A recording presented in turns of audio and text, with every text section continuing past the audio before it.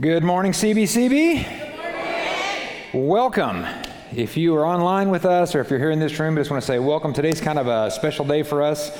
We're actually celebrating our 15th year anniversary as a church today. Who would have thunk it, huh? So we tried to decide, well, how should we celebrate? This is kind of a big deal. I mean, really, most of y'all, when you found out I was going to be the pastor, didn't think we were going to make it a week or two. So we got to celebrate this thing. And we decided to celebrate by worshiping Jesus and hearing from his word and loving each other. What do you think? That's a good plan, right? So let's do that. Let's go ahead and pray, and we're going to get straight into God's word. Father, we just thank you so much for this day. It is a, glorious day, Lord. We are saved by Jesus. We are called into your family by Jesus. We are one in Jesus. And Lord, today we just want to thank you, for these amazing 15 years and all the things you've done in us and all the things that you've done through us and the way that you surprised us and the way that you've used us to reach people and teach people and help people in your name. But Lord, we don't want to just look backwards, Lord. We want to thank you for what you've done, but we want to just appreciate who you are. We want to appreciate what you have for us moving forward today. So Lord, as we open up your word today, as we always say, we don't just want to open up the book.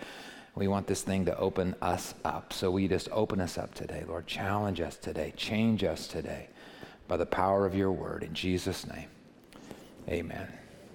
As we're getting started, I've got an idea I want to run by you guys, see what you think. It's for a game show. It's like Wheel of Fortune. It's got the roulette wheel that spins around, the wheel that spins around like that, only instead of having like dollar amounts on the wheel, it has discussion topics. And so then we'll just bring random people. Oh, here's a plumber, here's a lawyer, here's a doctor, here's a whatever. We'll bring them on stage and, they spin the wheel and they get a topic and they debate it.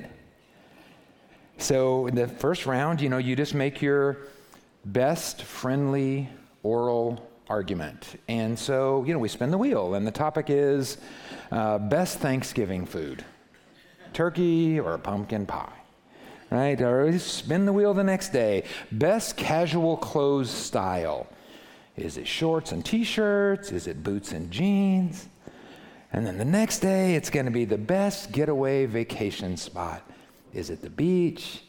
Is it the mountains? That sounds like fun, right? And it probably ends with both people laughing and hugging, and probably nobody really convinces each other, but it's just for fun. And I think that would actually be a great show, probably for a season, and then, it gets a little boring after that. And so just like The Voice and all these other shows, every year they add a new wrinkle, right? And they make it a little bit different. So in season 2, we change the topics. So it's still the same, the same game, but now, the topics are masks. Are they saving us or are they killing us, right? We're not doing the game yet, so just, it's the idea phase right now, okay? Vaccine mandates, for or against?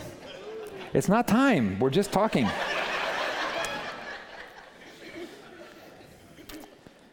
Joe Biden, awesome or awful, right? Donald Trump, savior or antichrist, right? We could just do it all here. We could critical race theory, unnecessary discussion or poison. We'd never run out of topics. Right? We could do immigration, election reform, gun control, Black Lives Matter. Ooh, man. We could even do like a Jesus week where we have all Christian contestants and we argue only Christian debates, like which Bible version is best, which denomination has it right, should women be allowed to be pastors, are megachurches good or bad? Should the worship music be contemporary or hymns? Predestination or free will? Baptism, should we dunk or sprinkle? All right?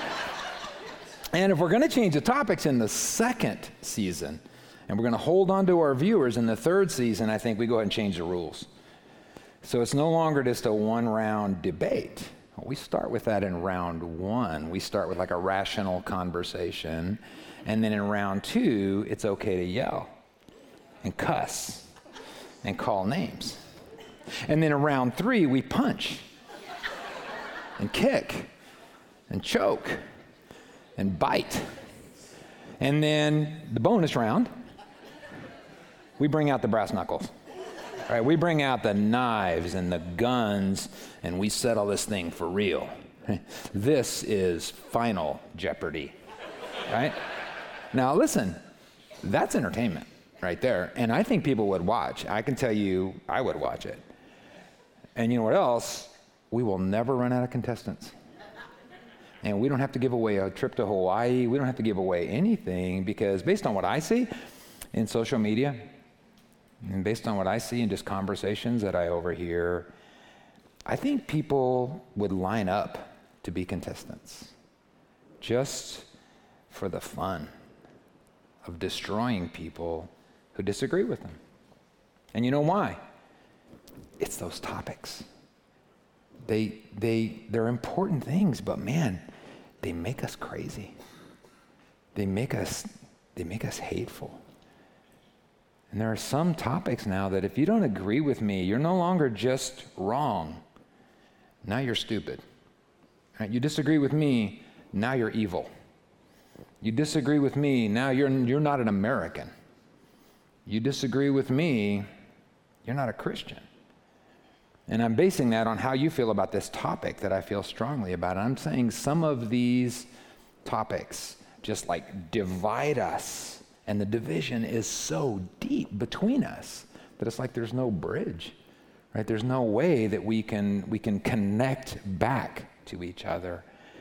And it just feels like our passion or our anger or pride is just burning the bridge that's between us. And honestly, the media, and I think specifically social media, is fanning the flames of those fires. In divorce cases, there used to be a term that they threw around a lot, irreconcilable differences, right? And that's kind of what this feels like. We're so divided on some of these topics that it feels like our relationships have become irreconcilable. It's just, it can't be fixed. It can't be fixed. All that's left to do is just burn the bridge that's between us, and then spend the rest of our lives telling everybody how stupid and how wrong and how horrible those people are on the other side. I don't know if there has ever been more division in our world, or a bigger thing to separate people than really any one of our social or political or even church divisions right now. It seems irreconcilable. I don't know if there's ever been a division as big as the ones that we face right now. No, there was. In the Bible, there's this division between Jews and Gentiles, right? What's a Gentile? What's a definition? What's a Gentile? It's somebody that's not a Jew, right? That's it. That is it. And now listen, you think there's a difference between Republicans and Democrats? You think there's division between vaxxers and anti-vaxxers? You think there's division between blacks and whites? This division, the Jews were the people who God chose, and the Gentiles were the people that God rejected. The Jews were the people that God called holy, and the Gentiles were the people that God said were unholy. The Jews were the people that God said were worthy of a relationship with him, and the Jews were not. God provided a way for Jews to have a relationship with him and to live forever, but not the Gentiles. So our divisions over, vaccine mandates and political parties, they're important, and they're real divisions, and they might affect decades of history. But this division between Jews and Gentiles is eternal. There is no comparing the gap. There is no comparing the division and the differences between Jews and Gentiles, and it's 1,000,000 times bigger than anything that divides us now. It's divided people not for decades, for thousands of years. In fact, since Genesis, really, the Gentiles have abused Jews since Genesis. Slavery, oppression, genocide. You know, in Egypt, the Gentiles made a law that if a Jewish woman had a baby and it was a boy, they had to take that baby and throw it in the river. How's that for division? Right? In Babylon, they had a law that the Gentiles made that if a Jew worshiped a Jewish God instead of the king, they would publicly burn them to death. A little more modern history, isn't that what the Holocaust was? It wasn't about ideologies. That wasn't about, political power. That wasn't about lines on a map. That was about Gentiles trying to literally kill off the Jews. Now, this is a huge division, and it's not just a one-way thing. The Jews weren't completely innocent in this either. The Jews in the Bible saw Gentiles as subhuman, as animal. They called them dogs. That's what they called Gentiles. They wouldn't eat with them.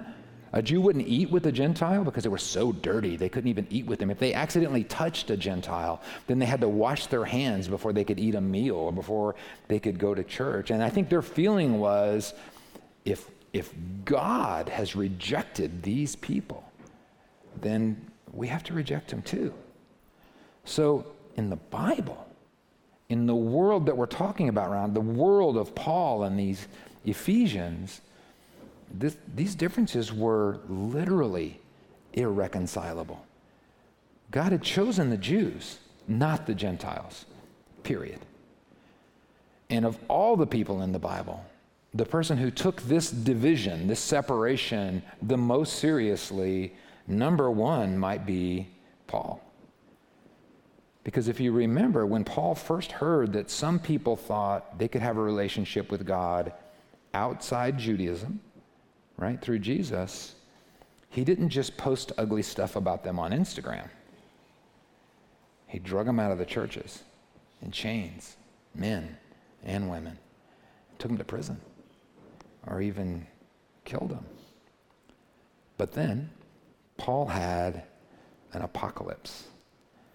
And if you were here last week, we spent a lot of time on that word, apocalypse, right? The meaning has kind of changed in our vernacular, but the biblical definition of this apocalypse is like a great uncovering of truth. It's like a revelation. It's a new understanding. Something that used to be blurry is now clear. Something that used to be dark is now lit up. Something that used to be mysterious, now it makes sense. Something that used to be unseeable has now supernaturally become seeable. And so now when Paul had this apocalypse, he could see Jesus for real. He could see who Jesus really is and what Jesus has really done and who we really are in him. And he could see, he said, God's eternal plan. That was his apocalypse. And now he's written this book of Ephesians so that the people at Ephesus and so that we could have this same apocalypse. Here's a verse we talked about last week. It's Ephesians 3:3.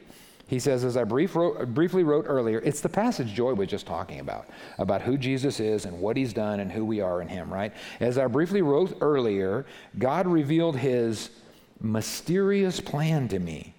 And as you read what I've written here, you'll understand my insight into this plan regarding Christ.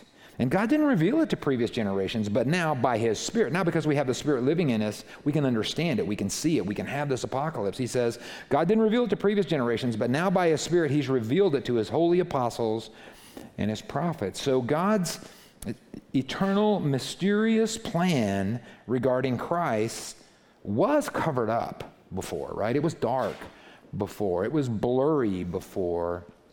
But now Paul says he can see it because he's had this apocalypse. He's had this revelation. And it's a new revelation of God's eternal, mysterious plan about Jesus that only people full of his Spirit can really see. And so I read this, okay, it's God's mysterious plan regarding Christ, and it's this eternal plan, and I'm thinking, oh yeah, of course, right? The plan about Jesus, right? That must be the apocalypse.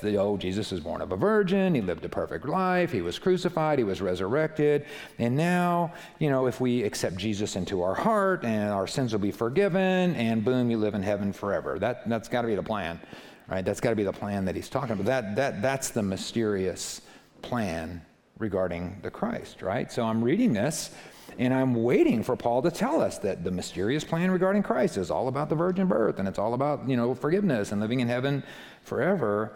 And in verse 6, he tells us the plan, but it's not about a virgin birth. And it's not about accepting Christ into our hearts, and it's not about our sins it's not even about going to heaven. Look what he says. Now, verse 5, he finished up by saying, this is the new plan regarding Christ. Ephesians 3:6, he says, this is the plan. This is God's plan. Both Gentiles and Jews who believe the good news share equally in the riches inherited by God's children.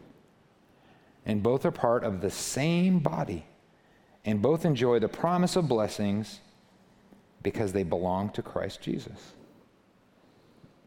That's God's mysterious plan regarding the Christ. That's God's eternal plan. That's the apocalypse that Paul is talking about here, that these two really different, really divided, opposing people groups, Jews and Gentiles, that are divided by a split that is greater than anything we could even imagine. These are people that were divided socially and ethnically and politically and culturally and morally and financially and religiously and eternally.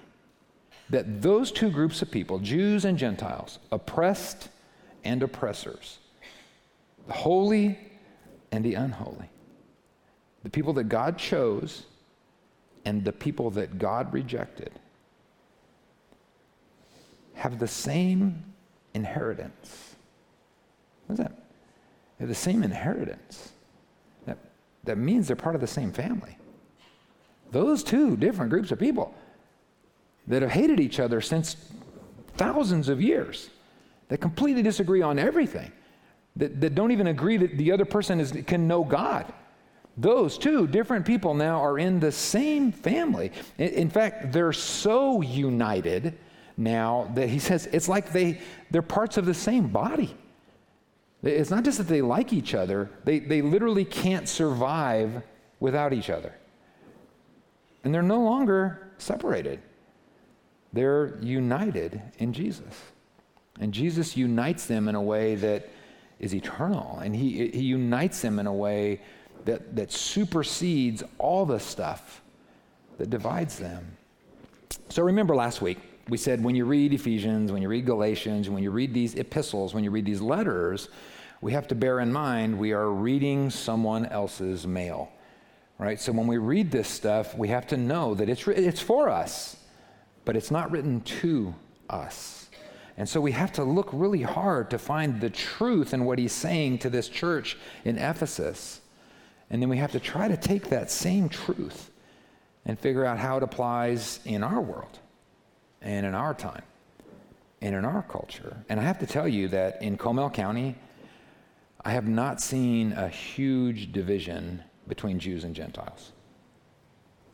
But the truth that he's trying to get across to them is eternal. It's timeless. It's cross-cultural. And that truth is that ethnic divisions and social divisions and cultural divisions and political divisions and who's oppressed who and what one side thinks of the other side's morals, none of those things separate us anymore if we are in Christ. If we are in Christ, we are united. In fact, I think Paul wants to get this across so much that used to be a bunch of us, and now we're one. That's right. How can I help you see that, right? And so he actually tries it over and over in different ways. So he uses these different metaphors. If you get a chance, look at the end of chapter 2 and the beginning of chapter 3, and he's using different metaphors to make the same point. He says we're all individual children, but we're all in the same one family. We're all individual body parts, but we're all part of the same one body. We're all these different stones, but we all build the same one temple where God lives. That's what he's trying to say. That's what he saw.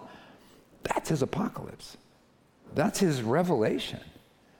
That everyone that professes Jesus, we're not just associated together. We're not just connected to each other. We are one in Christ. And I would suggest to you that if that's enough to bridge Jews and Gentiles, I believe it can bridge Republicans and Democrats. Just stepping back for my own safety, right? I believe it can bridge maskers and demaskers. I believe that it can bridge vaxxers and anti-vaxxers, and black people and white people, and Methodists and Baptists, and liberals and conservatives, and dog people and cat people, right? If Jesus can, listen to this, because everybody, now I see all the hair on everybody's neck is standing up right now. I can see it from here. If Jesus can bridge the gap between a holy God and a broken sinner like me, I think he can bridge any gap. And I think Paul had that apocalypse. And he wants them to have it. And that's why he wrote the book. And I think God wants us to have it. And that's why he included it in the Bible. And I think he wants us to live it out.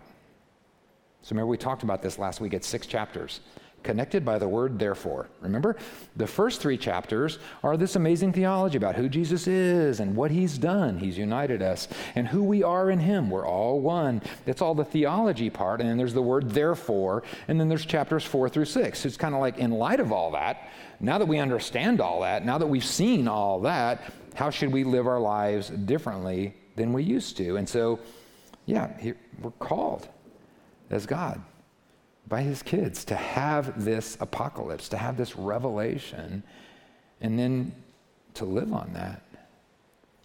Jesus did all this amazing stuff, and therefore our lives should look different. So here it is. Here's the therefore. Ephesians 4:1. Therefore, right? Think of the apocalyptic language, right? In light of, right? Therefore, in light of this apocalypse about who Jesus is and what he's done and who we are in him, in light of the fact, now, since we've all seen those first 3 chapters, since we've had the apocalypse now, we see who we are in Jesus and that we're united, therefore, he says, I beg you to lead a life worthy of your calling, because you've been called by God. So what does it look like? What does that mean? Live a life, this is who you've been called to be. You've been called to be one. What does that look like? Verse 2, he tells us, always be humble and gentle. Be patient with each other, making allowance for each other's faults because of your love. Sidebar. That's what tolerance really means, right? Tolerance doesn't mean I endorse your behavior. Tolerance doesn't necessarily mean that I agree with you. Tolerance means that I will make an allowance for your faults because I love you. And I want what's best for you more than I want to win an argument. Verse 3, make every effort to keep yourselves united in the Spirit, binding yourself together with peace. And this is the part I'm going to tell you that convicted me this week. This wore me out this week. 2 words, always. Make every effort. Always make every effort to keep yourself united. And I think we got to get this picture, man. Christ has united us as one. That's his work. You didn't do that. I didn't do that. He united us. He made us one. And you know what? That did not come cheap, right? Because he didn't do that by waving a wand, right? He created the whole universe with a word, but in this thing, it was such a big deal. Look what the trouble he went to. Ephesians 2:16. Listen to this very carefully. Together as one body, all of our different everything, Jesus reconciled both groups. Insert your favorite here. right? Jews and Gentiles, Republicans and Democrats, vaxxers and anti-vaxxers, whatever. Together as one body, Christ reconciled both groups to God by means of his death on the cross. All of us were reconciled to God by what Jesus did on the cross, and our hostility towards each other was put to death.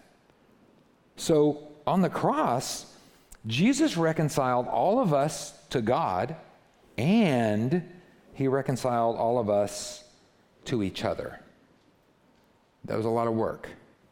That was a lot of trouble. That was a lot of horrible. And this is suggesting that we should make every effort not to undo what Jesus did. That we should make every effort not to revive the hostilities, not to revive the division that Jesus died to kill. So the conviction I had was, when I disagree with somebody because I'm right and they're stupid, right? When I disagree with somebody on some important thing, or I just don't like what they said or how they said it, or I don't like their ideas, or I just don't like them. When I get really worked up about an argument or a hot topic, am I always humble and gentle and patient? Am I making allowances for their faults? Am I making every effort to stay united? Or am I just focused on winning a debate? Because Jesus said, the thing that would allow people to recognize us as his followers, the thing that qualifies us as Jesus followers, the thing that would allow people to see Jesus in us, the thing that would draw outsiders to Christ through us, the thing that would draw people to him through us was not us being right. It was our love for each other. It was our unity. That's what attracts people to Jesus through us. I'm not picking on you, but I'm talking to the person next to you. Do you have an agenda more important than that? I know that one topic is I know that's a big one. Is it more important than that? Does God see it as more important than that? Post-apocalypse, did Paul see it as more important? Post-apocalypse, will you see it as more important? And I had this week, I'm telling you this, I'm not going to say vision, but I had this weird, image or picture or something. Here it is. So it's Judgment Day, right? And so there's millions of people in this long line, and we've all got our number that says now serving number, whatever, right? And we're waiting for our turn, and we're going to be judged. This is it, man. This is heaven or hell, right? And so I'm in line, and I'm golden. You know what I'm saying? I'm with Jesus. I got nothing to worry about. Right? I'm a pastor. I'm probably going to get extra points for that, right? So I got my ticket. I'm good to go, right? I got some headphones. I'm listening to some music. I'll wait here all day. Probably got those little TV monitors showing bloopers and stuff just because it's a really long line. And now I'm in this line, and right in front of me is this person that I had a sharp disagreement with during this life. And it occurs to me that instead of making every effort for unity with that person, I spent all my time with that person focused, instead of loving them, on showing them how wrong they were about whatever. And so they never got a chance to see the Jesus in me. They saw how smart I was. They saw how right I was. But they didn't get to see the Jesus in me, and how smart I was and how right I was did not draw them to Jesus. And since they had never seen the love of Christ in me, and they'd never been wowed by the unity, and they'd never been magnetically sucked into this thing, they just never got around to becoming Christians. And so now they're going to hell.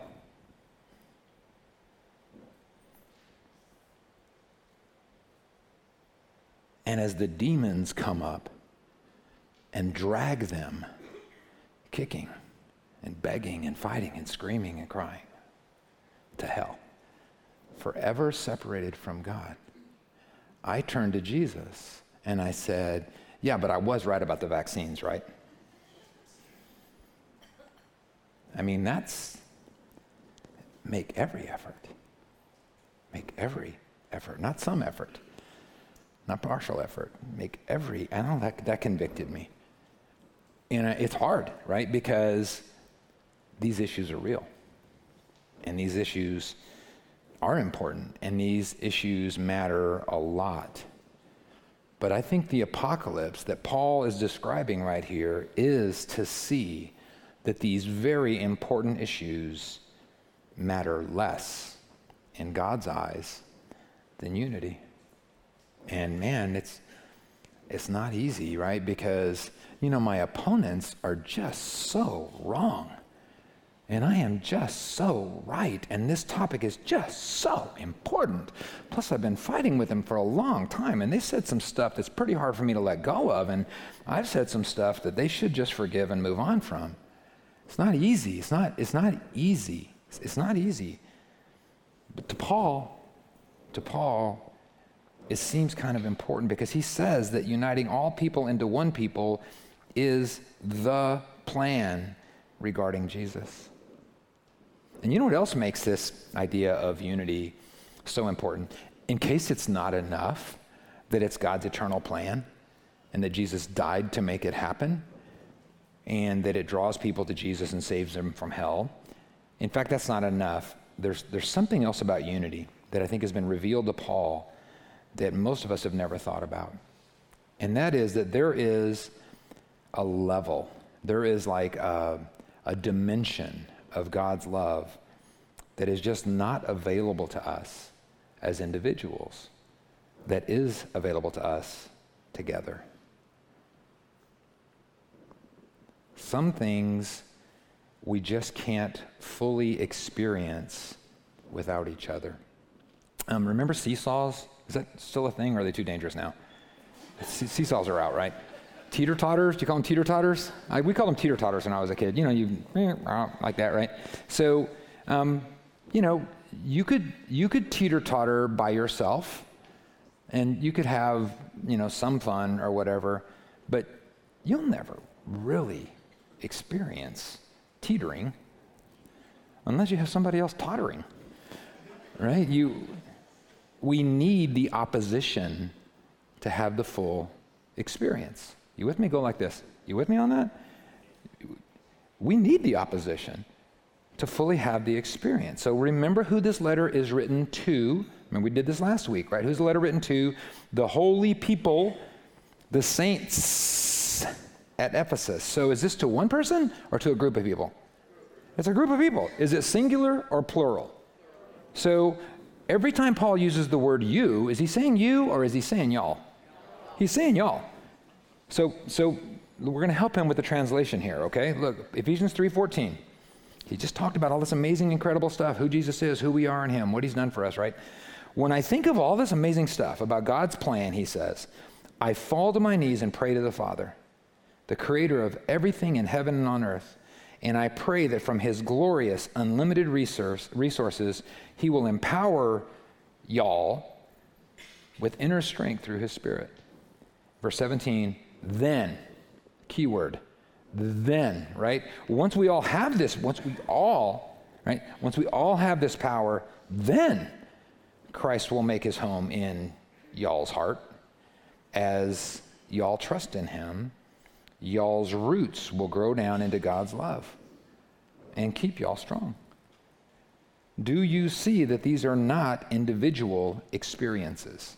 These are corporate experiences. These are group experiences. These are community experiences. These are family experiences. We have them together. So this power happens for all of us, and once it's happened for all of us, then Christ makes his home in all of our hearts, right? Then our roots, once it's happened for everybody, we've all had it together, then our roots grow down into his love. Then we experience this strength. Look at verse 18. And may you have the power, I said it wrong. May y'all have the power to understand, as all God's people should, how wide and long and high and deep his love is, not just for you, for Republicans, right? For Democrats, for vaxxers and anti-vaxxers and maskers and demaskers and black people and white people and even Jews and Gentiles. He says, verse 19, may y'all experience the love of Christ.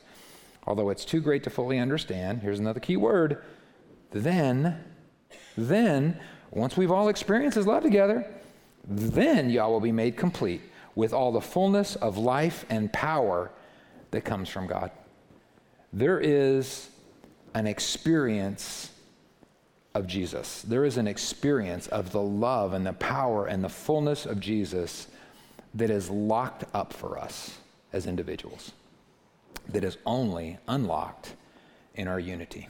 It's only unlocked in our oneness. And maybe it's because we need to see God with like lots of varying sets of eyes so we can see all the different aspects of him, or maybe it's because we all share these little bit different experiences and we have to share those experiences so that we can each understand them, or maybe it's just because the love of Jesus is just too wide and too long and too high and too deep to take it in by yourself.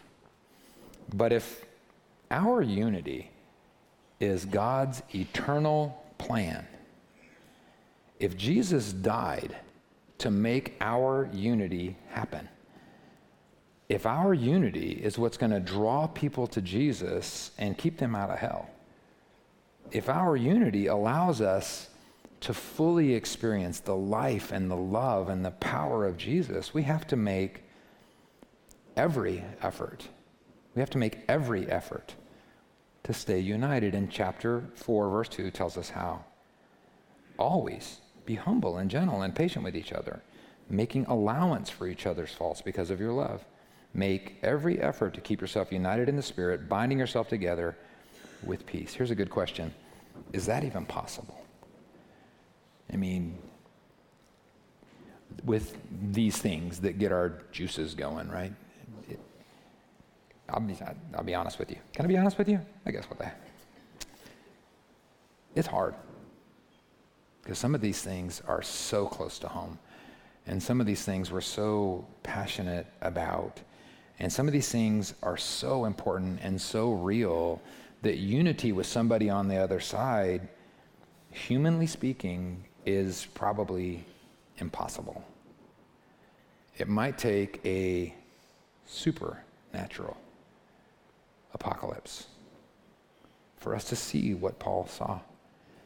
It might have to be supernaturally revealed to us that in spite of our differences, no matter how deep they seem to us, no matter what it looks like to us pre-apocalypse, what it really looks like, Ephesians 4:4 says that in Christ there is one body and one Spirit, just as you have been called together in one glorious hope for the future. There is one Lord, one faith, one baptism, one God and Father of all, who is over all and in all and living through all.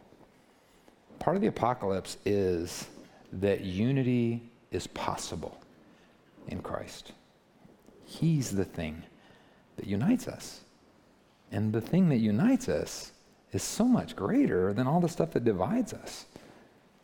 The apocalypse is that even though our behavior hasn't really caught up with our revelation, the revelation is that in Christ we are one. And I can prove it.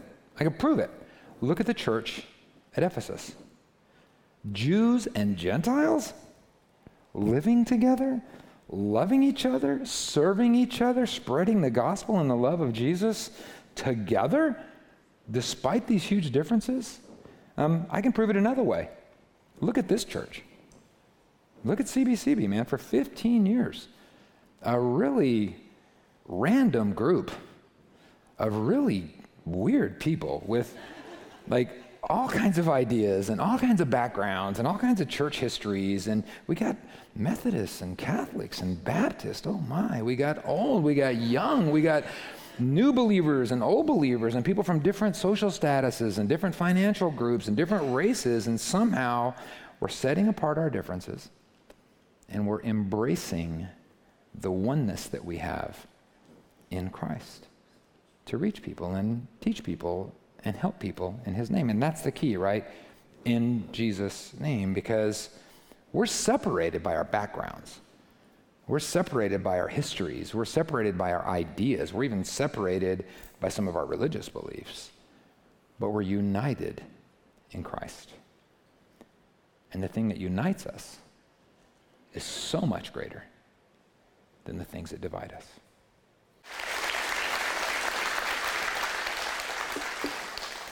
I'm not crying, you're crying. God has done some pretty awesome stuff in us and through us for the last 15 years. And it's all for Jesus, and it's all through Jesus, and it's all because of Jesus. He gives us joy and passion and creativity and strength and love and unity. We're all very different, and we're divided by lots of things. But the thing that unites us is so much greater than the things that divide us, because the thing that unites us is Jesus. That's our apocalypse this week, and that's been our apocalypse for 15 years. And that apocalypse will empower us to reach and teach and help even more people in the next 15. Let's pray. Father, again, thanks for 15 amazing years. Thanks for bringing together a group of people so different and so apart, and bringing us together and unifying us, not around a person or a building or an organization, but uniting us in Christ. Lord, I just pray that this apocalypse will just continue to be revealed to us, and more we will see that Jesus came to give us unity, and we should do everything we can to not tear that apart. We should make every effort to hold on to one another and to be united together. Not around an idea, not around a concept, around Jesus. Lord, thanks for this church and for the work you're doing in us and the work you're doing through us. In Jesus' name, amen.